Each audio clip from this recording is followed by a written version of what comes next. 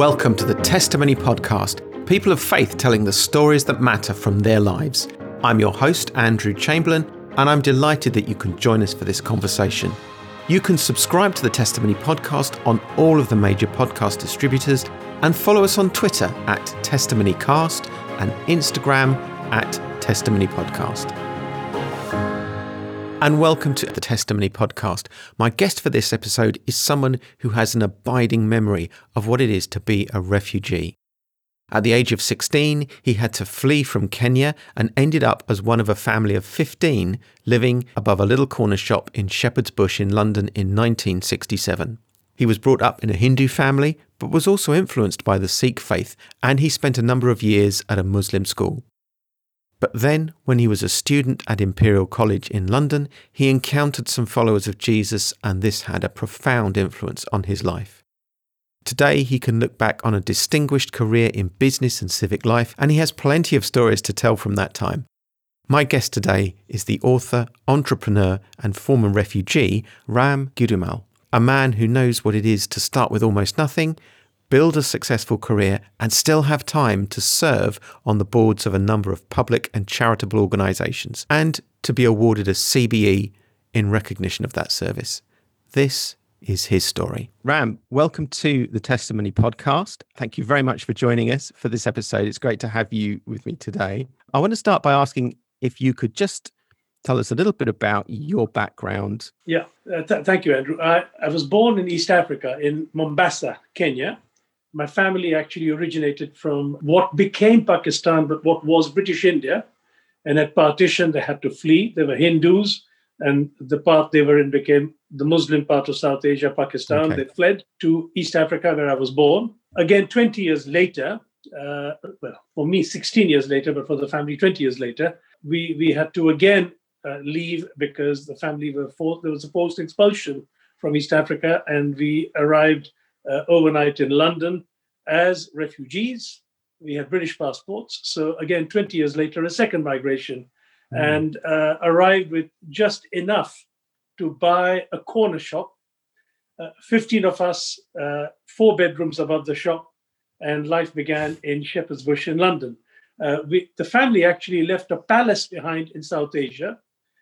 We left a 15-bedroom accommodation in Mombasa, and now find ourselves 15 of us in 4 bedrooms in London, and so an East African Asian is how I would describe myself in background terms, a British East African Asian, and that at least is my background in terms of my origins and coming in to London to stay and settle and begin life here.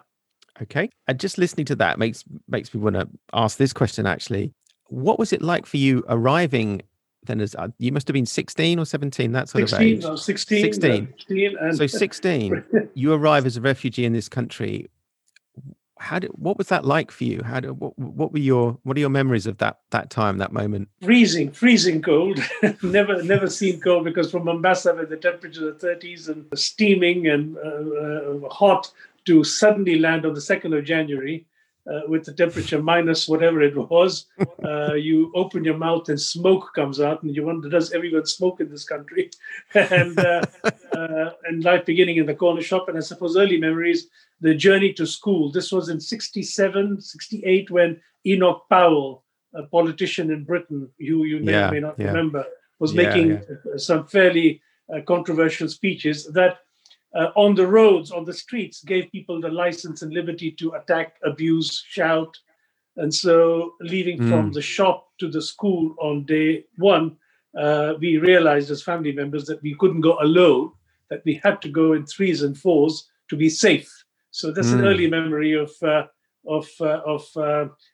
just being intimidated, teased, attacked, threatened, never beaten, but close to it. Once I just had to run into a random shop and escape what I was afraid of. So that was one. The other one was, of course, just enjoying 15 of us, 4 bedrooms was a different life from what we had before. And when I say enjoying, when you have a corner shop with chocolates and sweets, and teenagers, it's great fun. but we all had to work because everybody helped with the shop. Yes. And what was exciting is that within 6 months, we were able to open a second shop. because we Wow. understood the business, we understood the market, we are business people. I'm a Yes. Sindhi. When you ask me about my background, Sindhis come from Sindh, which is now in Pakistan, and Sindhis are business people. They say if it moves, we sell it. It's really and it's a community known for its business acumen, because in India and South Asia they say if you see a Sindhi or a poisonous snake, don't hesitate who to kill first. So it's we have a reputation, and that reputation paid dividends in London when we bought that shop. And we've always been business people. The fact that we left a palace in South Asia was grandfather buying and selling silk. This is, I'm talking over 100 Okay. years ago, setting up Yes. export and import of silk from Japan to the ports of East Africa when the British were building railways. Can you imagine doing trading without internet, without telex, without anything? The families doing trading and making a fortune out of selling silk to the wives of the railway workers in East Africa. So Okay. they were able to build a Yes. palace. In East Africa, Yes. again, business started, and even after the war, it flourished and we did very well, but again expelled. In London, we arrived one corner shop, within 6 months, two, within 2 years, six shops. And so the business, we understood the market. We previous owners would shut the corner shop at 6. We never shut. We opened at 4, Mm. started newspaper rounds, served the local community, discovered new communities, immigrants like us. We discovered a community that spoke with a different accent, and we wondered who they were, and discovered they came from a place called Ireland. And when they said Ireland, we said, "Oh, what do you miss from your country?" And they said, "We miss Irish Independent, Irish Times, Carol's #1 cigarettes." And they gave us a list. We brought that across for them. Okay. They paid Yeah. a premium, and we turned around more. We made more, and were able to survive, more than survive, prosper, and yeah.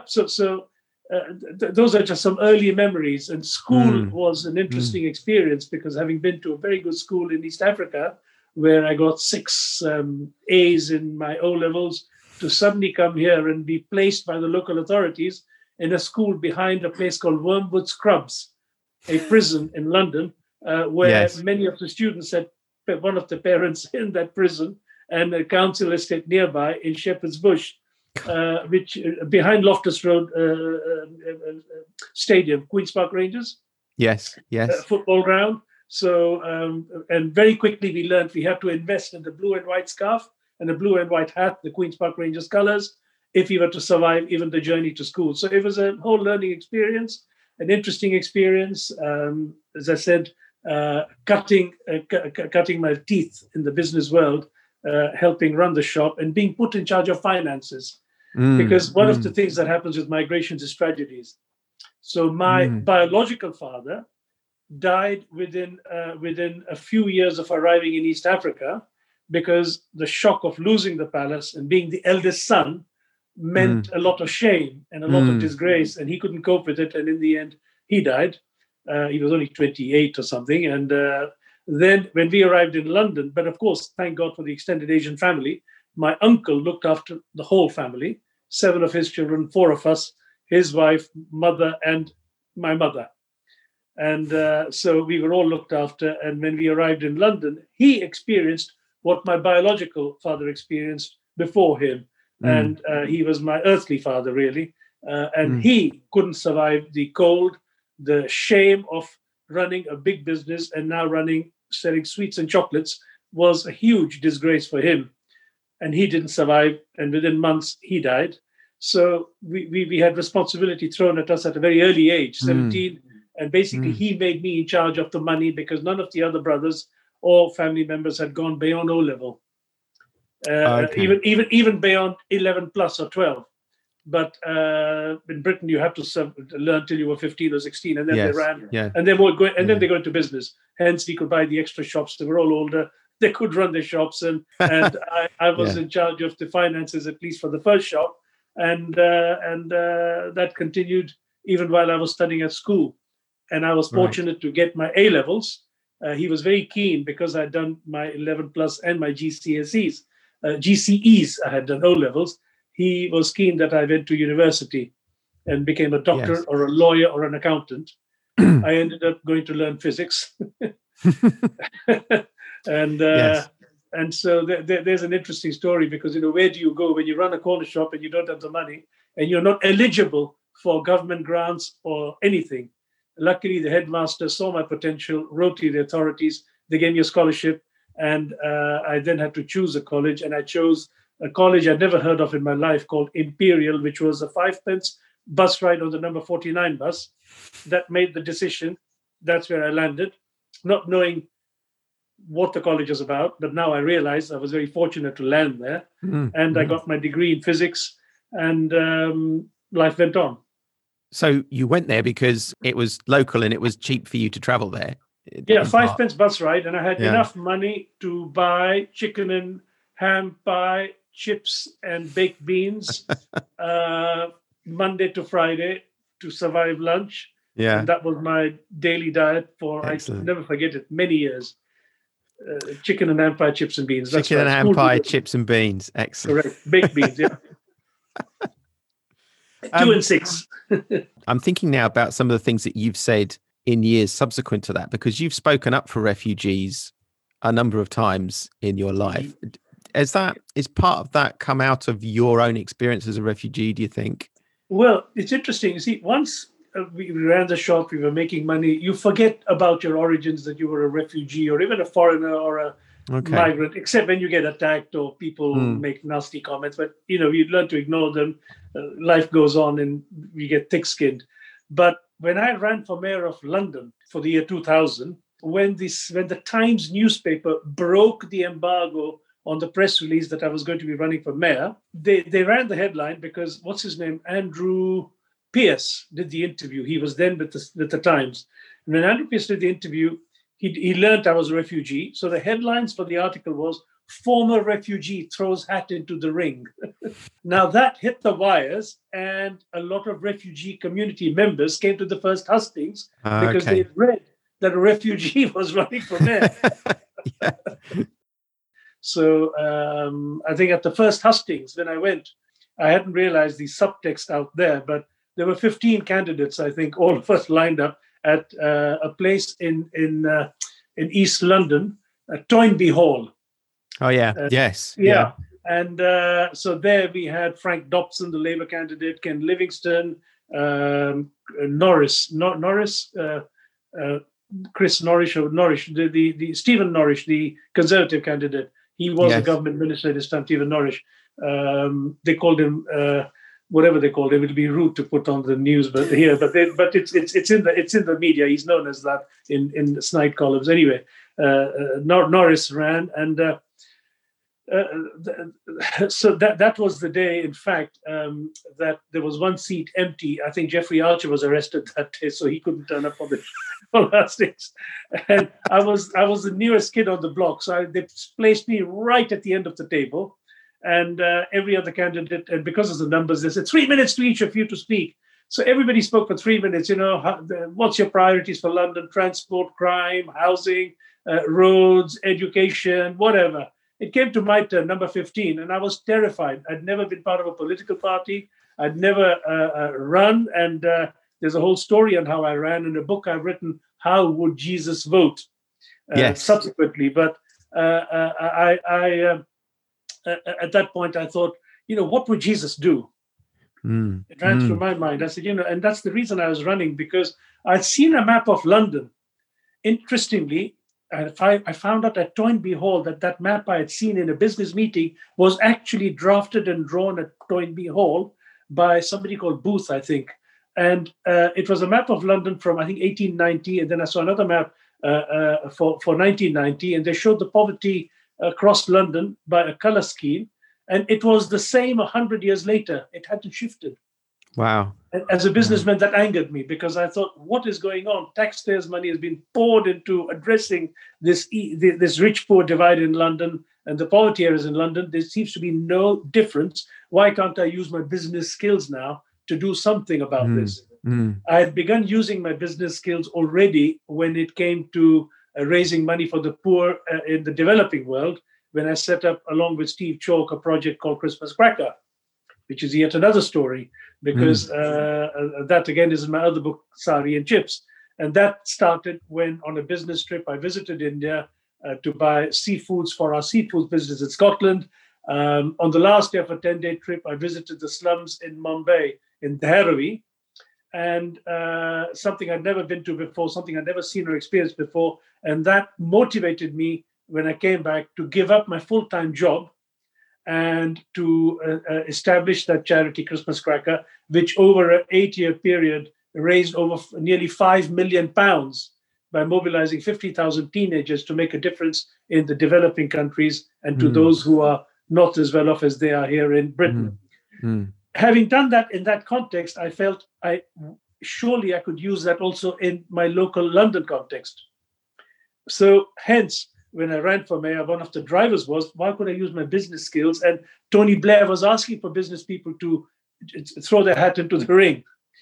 I hadn't appreciated the political angle here, that this would go between the three main parties. Naive as I was, said, oh, he's looking for business people. I'm one. Of course I can do it. I'll get it. I'm going to do it. And I didn't realize how politicized it would be, but never mind. That's your learning. So when it came for my turn to speak, having seen that map, driving me to say, I'm going to throw my hat in the ring now to make a difference, I said, what would Jesus do? And I thought, right, I know what the issues are, having come myself as a refugee. We need jobs and we need homes, because you end up being homeless. You risk being homeless. I mean, we were lucky that in the corner shop there were 4 bedrooms, and 15 of us could squeeze in and survive in 4 bedrooms. At least we were not homeless, but that must be a big issue. So there was the homeless, and then where typically refugees are placed are places where it is not then easy to get to the shops. They don't have cars. You can't buy a car in day one. So my mantra at that meeting, really, I spoke up for the homeless, the jobless, and the carless. Those headlines came to me, and I, in 5 minutes, just threw that in the air. And whereas every other candidate who spoke got a nice applause of maybe 7 out of 10 or 8 out of 10, the Richter scale broke when I finished speaking. The entire place erupted into a huge applause. I thought, oh my goodness. And all the other candidates looked and said, where did he come from? How did he achieve that? And to me, while that felt good at the time, the real thing that was brilliant was in the evening, when going to bed, I put on my radio, BBC Radio London, and the lead candidate was being interviewed. And he was asked, what are the 3 big issues you see for London? The homeless, the jobless, the carless. And I said to my wife, this is brilliant. My agenda has been taken up. And after that, for several weeks, that was the thing that every candidate began trying to make a comment on and addressing, because they could see how popular it was and how important it was to address that. So that followed then by that invitation to the Employability Forum meeting at the Commonwealth Institute. And I must say that really, to come to the question you really asked me, how did I get involved with the refugee community and why did I decide to really go to support that? Then as a trustee of the Employability Forum, that became a passion for me. I learned about the issues. I learned about the current challenges. They get indefinite leave to remain, but they don't get the national insurance number. They get the leave to remain. Nobody wants to work and employ them if they don't have a national insurance number, because you can't open a bank account without an insurance number. So you then campaign with government ministers. That's what we want. And we achieve it. And that was exciting. And then when the Earl of Limerick sadly died, I was asked to be the chairman of the Employability Forum. And that then continued, and it involved some very significant developments with government ministers, government policy being influenced, us being seen as policy people to bring in to policy development and government think tanks. So that was very exciting. Yeah. Okay. So one of the other things I was going to ask you about was, I think you said that your family, if you go back 1 or 2 generations, had come, they were a Hindu family. Yes. And you talked about being a Hindu family before partition and the impact of that. Yes. But now you're a Christian. Yes. So how did that happen? Was this you? Was it your parents? How did your journey to faith happen? Sure. I mean, I was brought up as a Hindu, not a very strict Hindu, but regular worshipping at the Hindu temple every Monday. But because we come from a part of South Asia, which is also at the border with the Sikh community, we follow the Sikh faith as well. And so on Saturday nights, it was the Sikh Gurudwara. This is in East Africa. And following both those, but to compound it all, the Hindu school had run out of space. So I was sent to the Muslim school. So, Okay. So from the age of 5, I went to a Muslim school with every morning at assembly, the Quran being read, Islamic prayers, the all that. So up till today, I can still recite chunks of the Quran with no hesitation or difficulty, because for 10 years, I got what I call passive Islam. You heard of passive smoking? Well, I got passive Islam. I could just hear it and take it, and very often answer the questions for the instructors would ask better than my Muslim classmates could answer, and would help them out of difficult spots from the last bench. So those 3 faiths were the influence in my life. But it was coming to London, to Imperial College, and I got my place. And in the 3rd year, I was obliged to stay in the halls of residence. Okay. So for the first time, leaving the safety of home with all the extended family, we were in a sort of ghetto of our own, of community members and friends, sticking to ourselves and not mingling with the other or outside. Now I was forced to live with others who were not like me. And within less than 24 hours, it became very depressing because I didn't know how to do it. I just couldn't understand it. It's easy standing behind a counter and selling goods. You don't have to mingle. You don't have to. You collect your money and you say goodbye. Yeah, and that's it. Yeah. The transaction gone. But now it's socializing, and that was very tough. And so within a day, I found my way to what I call the great British invention, the pub. and I landed at the Southside Bar at Imperial College, ordered a half lager, and in that bar there were a group of musicians who I now know were with a group called Campus Crusade for Christ, now called Agape Ministries. And as they sang songs and shared stories, I was very taken with what I was seeing. And I listened. The song they were singing is a song I heard on radio, Put Your Hands in the Hands of the Man from Galilee.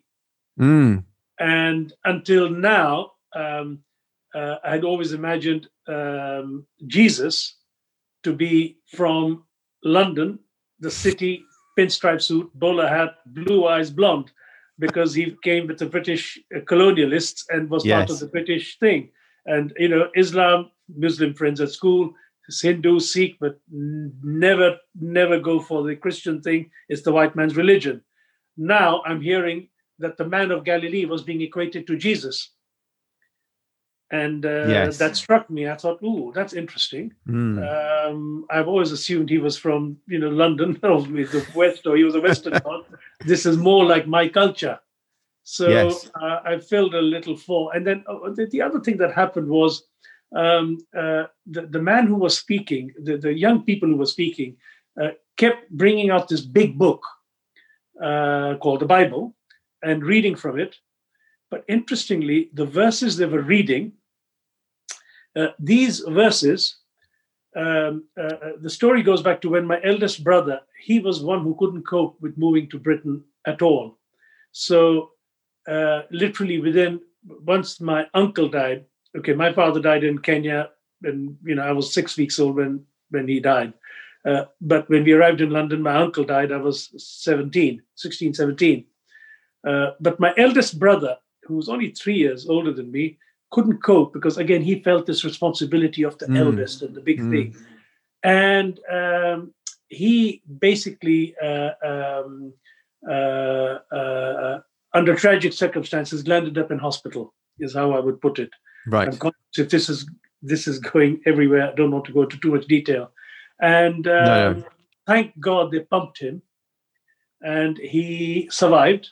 But when he came to, he saw a man in a black robe and a white collar standing next to him. And he thought, oh my goodness, am I in heaven or something? Where am I? But the man explained to him that he'd been saved, asked him what had caused him this difficulty and what got him to land here. And at the end of the conversation, he gave him a little booklet called Daily Strength. And in the book, Daily Strength, produced by Scripture Gift Mission, were 30 verses of Scripture, one for each day. Mm.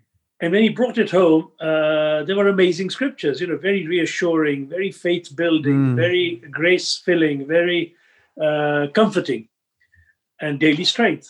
And so we all looked at it and jealously said, "Ooh, that is great. We all want one. We all want one." So we read the phone number, found out the phone number, and phoned Scripture Gift Mission. And we said, "We've seen this thing. Can we have some?" They said, "How many?" We said, 15. They must have laughed. We said, "Okay." They sent it to us.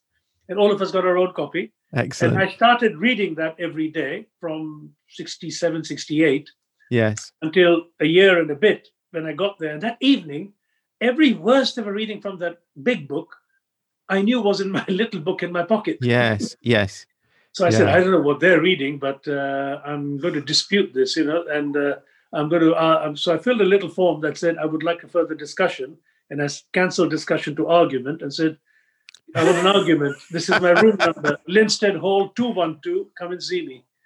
And that's what happened. The guy called Big John, blue eyes, blonde, he landed in my room, and they began an argument. I made the coffee. We kept chatting, kept arguing. And in the end, he couldn't argue anymore because I brought the Hindu, Sikh, Muslim, metaphysical, every perspective I could. And he was a banker from the city. And so I knew she was an economics graduate or whatever. And he gave up with me, but gave me a little Bible, Good News for Modern Man, the New Testament. And I felt bad because I felt I really argued for the sake of arguing. And there was someone at least willing to come and see me, talk to me. And I sort of effectively booted him out by my arguments. So I started reading this book. And it's a long story, but cut a long story short, it led me to Revelation 3:20. Behold, I stand at the door and knock. If anyone opens the door, I will come in and eat with him and eat with me. I decided I would just do just that. Open this big window in my room in Linstead Hall. There were 2 big windows that slide. It was freezing cold, but I got on my knees, opened the window, and there was a prayer at the end of the paperwork they had given me. And I prayed that prayer, accepting the fact that I was a sinner, accepting the fact that I needed to repent, and acknowledging Jesus as someone who I would invite into my life to take charge and to take control. And when I say control, meaning, submitting to his authority and seeing what is it there that I can learn from this man. Because as I was reading this book, I could see that here was a man with very simple teachings that I could understand and that I could follow. And there began my journey with Christ. So I wondered if we could go on now and just do a little bit more of what, in fact, you've already been doing just now. I wonder if you could share 1 or 2 stories of how you feel that Jesus has been your companion. There are things that you could share around that for us. One of them, I suppose, may sound trivial, but again, when I got my job with the family business, I worked with Lloyds Bank International in the city, all very nice. Then landed up in Ferney-Voltaire in France, near Geneva, Switzerland, with my first job. I'll never forget when, in almost the first few months of my taking the job, my boss had to leave on an urgent trip and put me in charge of the office. It was Friday, and he says nothing is going to happen on a Friday. I've taken care of everything, and all's fine. And that was it. And then I got a call from a supplier saying, I'm calling you because, look, there's a contract you'll have engaged in to buy 20,000 cartons of sardines. These were supposed to be collected whenever. They're now ready for collection. And I must warn you that if these are not collected soon, you will incur storage charges and penalties for non-collection of goods. And I said, oh dear, no one told me about this contract. And so I decided to call my shipping agent in Bremen, Germany. And when I called him, I said, look, there's a shipment in the Canary Islands. I asked the guy, how soon can it be collected? He said, oh, well, if you come next week, you can collect it. But if the longer it takes, and you'll be risking you. And so I told the freight agent, can you find me a ship that could be chartered lots of ships? Is there any charter that we have that can go there quickly and collect it? He said, I'm sorry, no, none. There is a ship here in Bremen, in Hamburg, in Germany, and it's still loading. And I can get this ship out very quickly if you want. and it could try and leave by the evening. I'm going to do my best. I'll pay overtime. I said, wow, that's great. So I called up the supplier. I said, right, sorted. I got a ship coming to you in the Canary Islands, and it could be leaving today. It'll be a 4 or 5 day journey. It'll be there next week. And he said, well, it's not that soon. I said, hey, you said these goods were ready. I'm getting the ship to you in time. What's the problem? He said, look, I meant they could be ready for next week. I said, Lord, help me. I said, and this is all verbal. I know I'm naive. I'm a new, I've not asked for anything in writing. I've not got any confirmations. And those were telex days, not fax days even. You get telexes. So there's no telex. It's only his word against mine. And I'm thinking, what do I do now? And I said, look, my ship could arrive there by Tuesday. The goods are not ready. I'm now going to pay $3,000 a day for a ship to wait for the goods to be ready.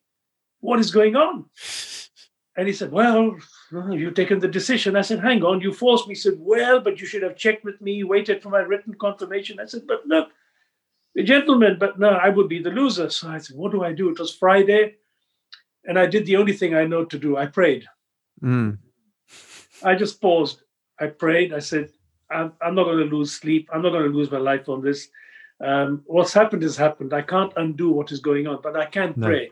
It's a principle I've always used. Never let what you cannot do stop you from doing what you can do. I can pray at least. And I prayed. And guess what? I went out to collect my wife from her office where she was, came back to check what was happening. And I saw a telex in the office from Germany. Mr. Gidoomal, you will not believe what has happened. A crane has hit one of the hatches of the ship. This is going to need repairing. This may regretfully take a few days. So I'm so sorry I can't give you your ship very quickly. I was relieved. I then called the supplier who was still working overtime on a Friday night and said to him, how quickly can you get these sardines ready for me? Yeah. And the rest is history. He said, we're going to work overtime at our end and we'll start getting the sardines rolling out. And within 4 or 5 days, when your ship arrives or whenever it gets there, the sardines can begin loading. There is no demurrage, no extra storage. It's all sorted. To me, it was an answer to prayer. If you talk about the Lord being with you, I look at that and say, the Lord helped and provided. So that's one. The other big one is, I suppose, running for mayor of London. That was a big decision. I mean, there are many decisions I could come up with. The Christmas cracker story, going to Bombay, but and starting Christmas cracker. But this one, which was running for mayor of London, was a huge decision because it was doing something I'd never done in my life. I'd never belonged to any political party. I'd never done anything like it. So what do you do? So the young man who'd asked me to consider running had met me after I'd done a BBC interview for BBC South Asia. And I said, talk to these 4 or 5 people. I'm not your man. He calls me a week later saying, we've had a committee meeting. We are unanimous. You are the man. I said, oh, yeah. I said, well, I'll have to ask my wife. So in my mind, I'm thinking, I'll ask my wife. My wife will say, no. I can come back to him and say, sorry, my wife said no. Because this was a young Christian, and these were many other young people. He told me he was working with him. And I thought, and I've always tried to encourage young Christians and mentor young Christians where possible. This is what Christmas Cracker was about, 50,000 teenagers mobilized. It was working with that community. So here I was thinking, what do I do? So I really thought I would never respond positively. So I came home, spoke to my wife. And of course, she said, it's a great question that they've asked you. I said, look, I should say no to them. Don't you agree? She said, well, don't we pray about these things? I said, yes, we do. You pray your way. I'll pray God says no. And I still remember the discussion by the kitchen sink in our house. And I thought, right, let's keep praying. Now, what started happening was interesting. There was no instant answer that said, yes, you do this, or no, you don't do this. Day by day, my eyes started opening to the issues that I was seeing in London. The refugee issue wasn't quite evident, but I was seeing, for example, how attempts were being made to remove Christian influence in society or not even acknowledge the Christian underpinnings of Great Britain. So, yes, I was a fellow of the Royal Society of Arts. Here's one example. And I learned from speaking to some of the people there that the Royal Society of Arts was a fellowship of the Royal Society of Arts. The Royal Society of Arts always had a bishop as one of its council members and one of the people who would oversee things there. And then I looked at Parliament and learned that every time a new member of Parliament is sworn in, or when the new Parliament is sworn in, they all file in, but they bow to the Speaker. And I was always intrigued by why they're bowing to Mr. Speaker. Well, where the Speaker sits is the altar of St. Stephen's, the church that was on that site. And what they're doing is bowing to the altar of St. Stephen's. They're bowing, acknowledging a higher authority and recognizing that there is somebody there higher than them to whom they owe their allegiance. And I thought that's powerful symbolism here, that, they're all doing that and coming through the house and bowing down towards the altar of St. Stephen's. And then discovering that more time is spent in prayer in the House of Commons than actually on Prime Minister's questions time. There is a chaplain. The order of papers always has prayer. Now, it may be just in name, but there is some symbolism here and some message here, which is very powerful. And I could read in the papers attempts to for example, say, we don't need the chaplain anymore. Let's cut prayers from Parliament. We don't need prayers in Parliament. But those have been resisted, thankfully, because however symbolic they are still prayers. And so when I started seeing that kind of push in society, I was beginning to see these signs of secularism trying to remove any references to the influence that the gospel has had in British society, in British Parliament, in everything that has gone on in Great Britain. And I just felt that until and unless this is spoken about in the public square, we risk losing this. So I know we continue to lose it, but I thought at least let me do my bit. I had read a book by Tom Sine, a futurologist, called The Mustard Seed Conspiracy. And in that, I remember one very simple sentence that he wrote in that. If one person believes they can make £1 of a difference, 1 million people will make £1 million of a difference. And then I read this most amazing story about a young boy at the beach who was spending his time throwing these shellfish back into the sea. These are live sort of seafoods. And an old man comes by saying, young man, you're wasting your time. What are you doing throwing them back in the sea? Every time you throw one, another million land on the seashore. And he picks one up, throws it in, and he said, it makes all the difference to that one. And, so I thought, look, whatever little I can do, whatever little difference it makes, it'll be worth doing. Let me give it a shot. And so day by day and bit by bit, that prayer of should I, shouldn't I, began to get answered. And I began to see the need. And I thought, gosh, there's a real need for this product. The flagship, the manifesto that I'm standing on, the Christian People's Alliance, underpinned by Christian Democrat values. And the Christian Democrat values are very, very simple and 6 principles: social justice, compassion, reconciliation, respect for life, empowerment, and stewardship of resources. These are Christian Democrat principles drawn from biblical values and principles, quoted by Archbishop Ramsey, quoted by Pope Paul II in his Annus Sentimus, I forget the year, I think 67, whichever year that was. I mean, these are really underpinning principles which I said would underpin any policies that we derive and draw for the mayoral race in London. And so I threw my hat in the ring and decided to run. And so in terms of the Jesus journeying with me, to me, it was a journey that began with the time of praying with my wife about this decision, day by day, seeing how he was opening my eyes to what is around me, and bit by bit, gaining in the confidence to do this, not in my strength, but knowing that something beyond me is there, which is well worth fighting for and campaigning for. Anyway. A couple of interesting things I think come out from the stories you've told. One is you've told us 2 stories there.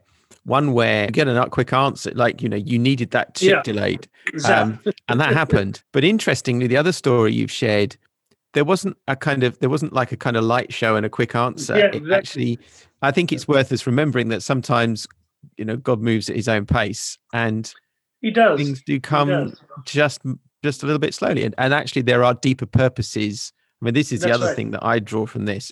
My sense is that you're also interested in what is happening strategically. And I wondered if you could just comment on that what kind of thinking do you think people of faith need to do to appreciate what is happening strategically, as well as the kind of tactical things that we can all do to serve each other and to further the kingdom? I mean, it needs patience, which is very hard. I was told gosh, there was a vicar, Raymond Turvey, at St. Paul's, Onslow Square, the church I landed in. And his wife said to me, I'll never forget, at the sort of dinner for freshers at uni, St. Augustine waited 17 years for his son. Some story she gave me. And I thought, wow, because I was telling them, I've become a follower of Jesus. I want my mom to come to Christ. And she's not responding, and it's already been a month. And 7 years later, she gave her life to Christ. And, it's that kind of, but it was needing patience, so when we look at strategy, strategy is a long-term term. It's not a term. The very fact that we use the word strategy, you have 3-year strategies, 5-year strategies. Yes. And it's looking at the cycle of the industry. Now I speak as a businessman here. When I started life in business with the corner shop, that was a daily, there was no strategy. It was every day. You'd watch the newspaper, you'd ask your suppliers of Cadbury's and Nestle's, look, what advertising campaigns are you having? And when will you start showing your TV adverts for which products? Accordingly, can we make sure we have those in stock so we don't lose that business? That's like short-term, daily. Then joining the business I did in Switzerland, the family business, there again, trading, you were 3 months, 6 months, 9 months. So you're then looking at what will sell in the next 3 months or 6 months or 9 months, and you get used to working that way. We then bought an aluminium factory. Now you're talking aluminium, you're talking 7-year, 8-year, you're talking products that have a longer term. Steel, with steel, you talk 20 years when you're looking at prices. It's all long term. Because things get bought way in advance. Buildings take years to build, so everyone's ordering it. You see what I mean? So that's the business world. I think in the spiritual world, we need to make sure we understand that God, it says to the Lord, 1,000 years is but a day for the Lord. Or even the other way around, I don't know. It's like making sure we do not rush, that we trust. I think the key word here is trust and faith. Yes. It's really having the trust and the faith that as long as the Lord is at the center of our thinking, and as long as we are prayerfully approaching these things, then we should not lose that trust and faith in the Lord. So, like when I ran for mayor, there was a fantasy mayor poll that the New Statesman was running, okay? And this is again ties in with the final results. This fantasy mayor poll invited 6 of the 15 candidates to submit their policies and to have them tested with the public on a fantasy mayor blind internet checkout. So they had the main candidates, Conservative, Labour, Lib Dem. They had Ken Livingstone, the Independent. Yep. And they had the Green Party. Yes. And then Christina O'Doney, who was the editor, asked if I would consider being involved with my policies thrown into the equation. So I was thrilled. I said, any publicity is better than no publicity, sure. Yeah, absolutely. This is our policy. Here are our policies. Put them on your Fantasy Mayor website and see what happens. Now, when you log on to the Fantasy Mayor website, you're asked, who would you vote for? And everybody went for Ken. Well, the majority, like 70%. And I got like, I think, under 4%, which was already, by the way, quite exciting. When I realized now, I thought at that time I was depressed. I think, oh, is that all I'm going to get? But when they answered the 15 policy questions of what do you want from Londoners, when they answered these 15 questions in terms of transport, housing, crime, education, and a whole range of issues, they then matched that with the policies that the candidates were proposing. and I came tops. Other policies were the most popular and chimed with and resonated with what Londoners were looking for. And that, to me, was a real statement that said people out there want Christian values but don't know it. They have forgotten where these values and policies have come from. They do not realize that many of the people who put forward policies that appeal to them actually are rooted. So justice, compassion, those are all part of our policies. Reconciliation. They said, oh, I like that. I want that. And so the fact that this independent blind poll confirmed that other policies were number one, so much so that it got reported in Time magazine in the United States. It got reported in almost every newspaper in Britain. I was shocked. The day that I found out about this, I found out from the person doing Time Out magazine. The editor of Time Out called me for an interview for Time Out as a mayoral candidate. And his first question was, how are you? I said, oh, I'm depressed. This is terrible what's going on. I'm not getting any publicity. They're only giving it to the three main parties. I had no idea that as a minority candidate in terms of political parties, I would just not get the coverage. And compound it all, my color doesn't help. I'm just being ignored. And it was depressing. I mean, Prue Leith, bless her, who was a fellow trustee at the Royal Society of Arts, wrote a letter on my behalf to the Evening Standard saying, I'm disappointed that Mr. Gidoomal is not getting coverage. I suspect because he is not famous. And yes, that's right. He's not famous. He's not white, and he's not a nutter. Yeah, it was, and he's not a nutter. That's right, and that was instant. I mean, she just wrote that letter while we were at the trustees' meeting, and she sent it off to the Evening Standard, and they printed it. And she was a great backer for me, Prue Leith. It was just wonderful to have her. She's now good for her. So I suppose running for mayor, seeing that 4% and seeing the values, it really encouraged others to think, look, our values are not that outlandish, and it is worth speaking out for Christian values in the public square and not to be ashamed or afraid. But yes, there is a price to pay, because there were a lot of public appointments I had before I started running for mayor of London. All those public appointments disappeared. None of the government ministers wanted to reappoint me. And then there was another minister, this one I can say, the transport minister, and we were both in the waiting room, and then he said, you're the other candidate in the mayoral race, aren't you? He was a cabinet minister. I said, yes, Ram Gidoomal. He said, ooh, I have your transport policy in my in-tray. Very good. And then the third one that I loved was, there's a program called the PM, at 10 o'clock at night on Radio 4. Robin Lustig. Yes. Robin Lustig. He met me at one of the hustings that he was chairing. And, he just took me aside. He said, Mr. Gidoomal, I must tell you something. I was doing an interview last night. And gosh, I'm trying to think of the name of the minister here. He used to be a foreign secretary. He said to me, I was interviewing him, and the mayoral race came up. Although I was interviewing him about his trip to Zimbabwe and he'd just come back, I was interviewing about the thing, and the mayoral race came up. And he said, and I asked him, who would you be voting for in the mayoral race? Because there was a huge controversy in all that was going on. He said, ooh, I'm told the chap to vote for is the Indian chap. So again, a great compliment. I took that, and he gave it to me, Robin Lustig. He said, "You're obviously touching the right pressure points everywhere. You're getting key people who are speaking out for you." So I was quite pleased with the outcome. Anyway, yes. So we're coming to the end now of our time. I wanted to say anything that you wanted to share with us, which was like a kind of parting thought, one thing you'd want to say to people, a piece of advice or wisdom, just to leave us with. Well, that's a huge question, but I mean, I've given you two of the lines that I just really love, because one of them is, don't let what you cannot do stop you from doing what you can do. I think that's so important. And always think about this. If one person makes a pound of a difference, a million can make 1 million pounds of a difference. Think about the shellfish being sent back into the sea. All you need to do is make a difference in one person's life. Make change, make your difference one person at a time, one thing at a time. we can't solve the entire world's problem entirely in one shot. No. Do your bit is my message to people. Yeah. Just do your bit. What are you called to do? Do that and be obedient to that.